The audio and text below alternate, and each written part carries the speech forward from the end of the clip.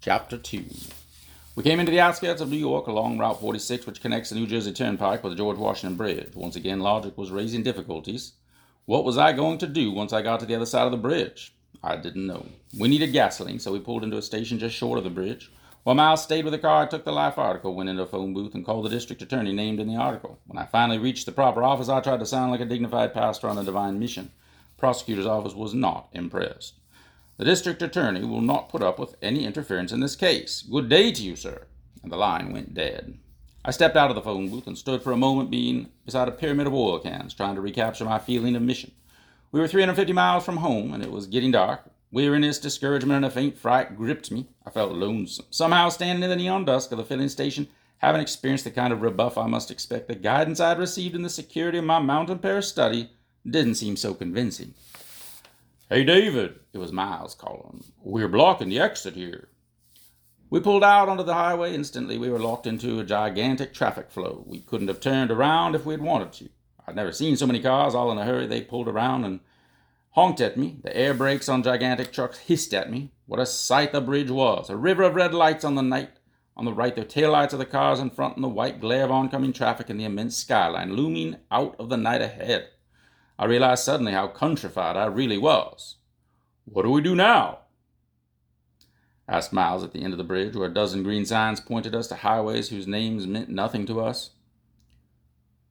"When in doubt, follow the car ahead." The car ahead, it turned out, was going to Upper Manhattan. So did we. "Look," said Miles, after we had gone through 2 red lights and nearly run over a police officer who stood sadly shaking his head after us. "There's a name I know, Broadway." The familiar street name was like a face from home in a strange crowd. We followed Broadway past numbered street signs that worked steadily downward from over 200 to fewer than 50, and suddenly we were in Times Square. We thought of quiet evenings in Phillipsburg as Miles read out words from the marquees.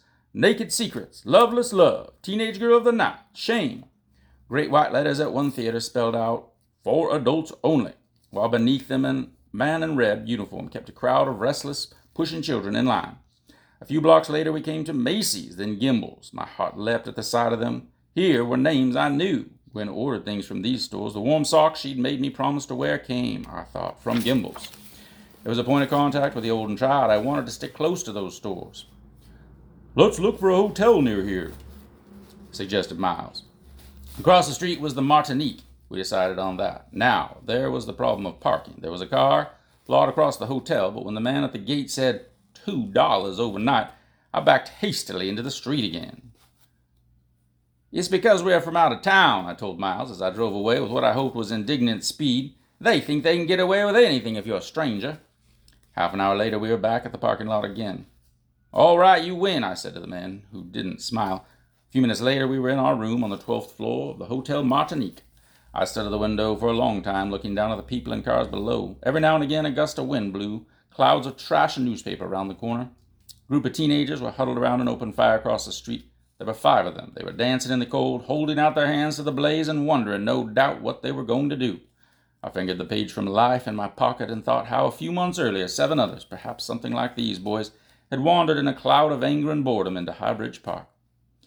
"I'm going to try the district attorney's office again," I said to Miles. To my surprise, it was still open. I knew I was making a nuisance of myself, but I could think of no other way to reach those boys. I called twice more and then a third time, and at last I annoyed someone into giving me some information. "Look," I was told shortly, "the only person who can give you permission to see those boys is Judge Davidson himself." "How do I get to see Judge Davidson?" a board replied. "He'll be at the trial tomorrow morning, 100 Court Street. Now goodbye, Reverend. Please don't call here again. We can't help you." I tried one more call, this time to Judge Davidson, but the operator told me that his line had been disconnected. She was sorry. No, there was no possible way of getting through. We went to bed, but I at least did not sleep. To my accustomed ears, every sound of the city at night was filled with menace. I divided the long hours about evenly between wondering what I was doing here and fervent prayers of thanks that, whatever it was, it couldn't keep me here long. The next morning, shortly after 7 o'clock, Miles and I got up, dressed, and checked out of the hotel. We did not eat breakfast. Both of us felt instinctively that some sort of crisis was ahead of us, and we felt that this fast would leave us at our mental and physical best.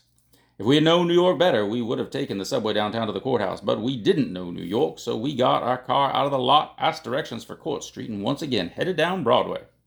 100 Court Street is a mammoth, frightening building to which people flock who are angry with each other and want vengeance.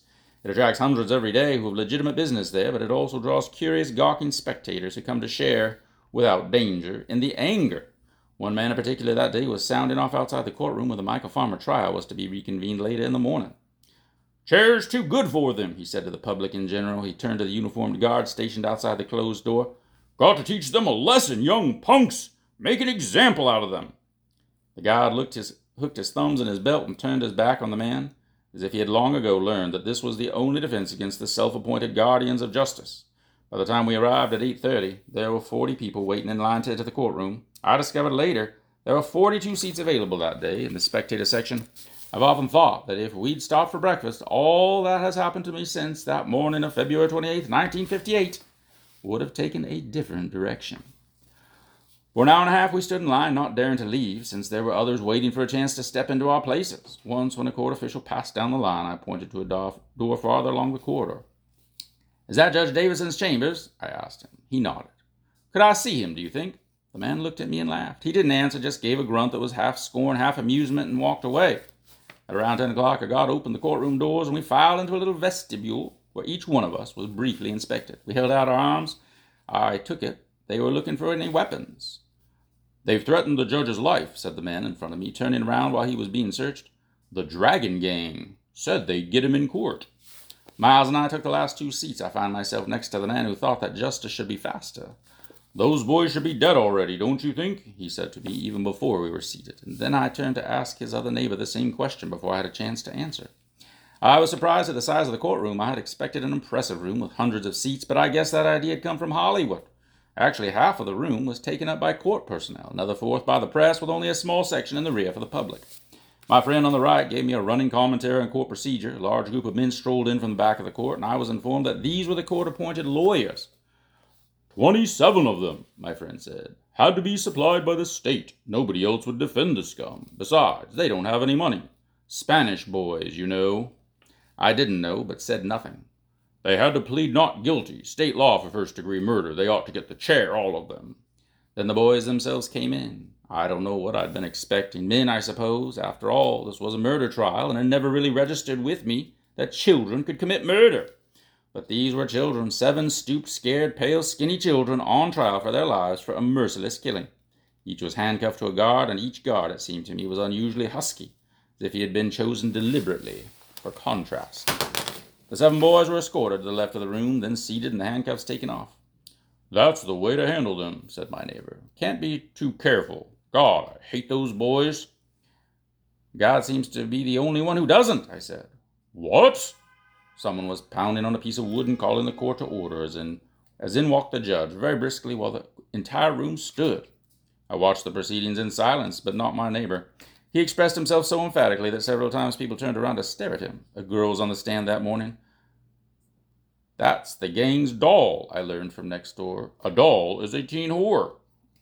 The girl was shown a knife and asked if she had recognized it. She admitted that it was the knife from which she had wiped blood on the night of the murder. It took all morning to achieve that simple statement. And then, quite suddenly, the proceedings were over. It took me by surprise, which may in part explain what happened next. I didn't have time to think over what I was going to do. I saw Judge Davidson stand and announce that the court was adjourned. In my mind's eye, I saw him leaving that room, stepping through that door, and disappearing forever. It seemed to me that if I didn't see him now, I never would. "I'm going up there to talk to him," I whispered to Miles. "You're out of your mind." "If I don't," the judge was gathering his robes together, preparing to leave. With a quick prayer, I grasped my Bible in my right hand, hoping it would identify me as a minister, shoved past Miles into the aisle, and ran to the front of the room. "Your Honor!" I called. Judge Davidson whirled around, annoyed and angry at the breach of court etiquette. "Your Honor, please, would you respect me as a minister and let me have an audience with you?" But by now the guards had reached me. I suppose the fact that the judge's life had been threatened was responsible for some of the roughness that followed. 2 of them picked me up by the elbows and hustled me up the aisle, while there was a sudden scurrying and shouting in the press section as photographers raced each other to the exit trying to get pictures. The guards turned me over to 2 blue uniforms out in the vestibule. "Close those doors," ordered one officer. "Don't let anyone out of there." Then, turning to me, "All right, mister, where's the gun?" I assured him that I didn't have a gun. Once again, I was searched. "Who were you with? Who else is in there?" "Miles Hoover. He's our youth director." They brought Miles in. He was shaken more with anger and shame, I think, than with fear. Some of the press managed to get into the room while the police were questioning us. I showed the police my papers of ordination so they'd know I was a bona fide clergyman. They were arguing among themselves about what charges to book me on. The sergeant said he'd find out Judge Davidson's wishes, and while he was gone, the reporters pumped me and Miles with more questions. Where were we from? Why had we done it? Were we with the Dragons? Had we stolen those church letters or forged them? Sergeant came back saying that Judge Davidson didn't want to press charges and that they would let me go this time if I agreed never to come back. Don't worry, said Miles. He won't come back. They escorted me brusquely out of the corridor. There, a semicircle of newsmen were waiting with their cameras cocked. One man asked me, "Hey, Reverend, what's that book you got there?" "My Bible." "You ashamed of it?" "Of course not." "No? Then why are you hiding it? Hold it up where we can see it." And I was naive enough to hold it up. Flashbulbs popped, and suddenly I knew how it would come out in the papers. A Bible-waving country preacher with his hair standing up on his head interrupts a murder trial. Just one of the reporters was more objective. He was Gabe Pressman, NBC News. He asked me some questions about why I was interested in boys who had committed such a heinous crime. "Have you ever looked at those boys' faces?" "Yes, sure." "And you can still ask that question?" Gabe Pressman smiled ever so slightly. "I see what you mean. Well, Reverend, you're different from the curiosity seekers anyway." I was different, all right, different enough to think I had some special divine errand when all I was doing was playing the fool. Different enough to bring shame to my church, my town, and my family. As soon as they let us go, we hurried to the parking lot, where our car earned another $2 charge. Miles didn't say a word. The minute we got in the car and closed the door, I bowed my head and cried for 20 minutes. "Let's go home, Miles. Let's get out of here." Going back over George Washington Bridge, I turned and looked once more at the New York skyline.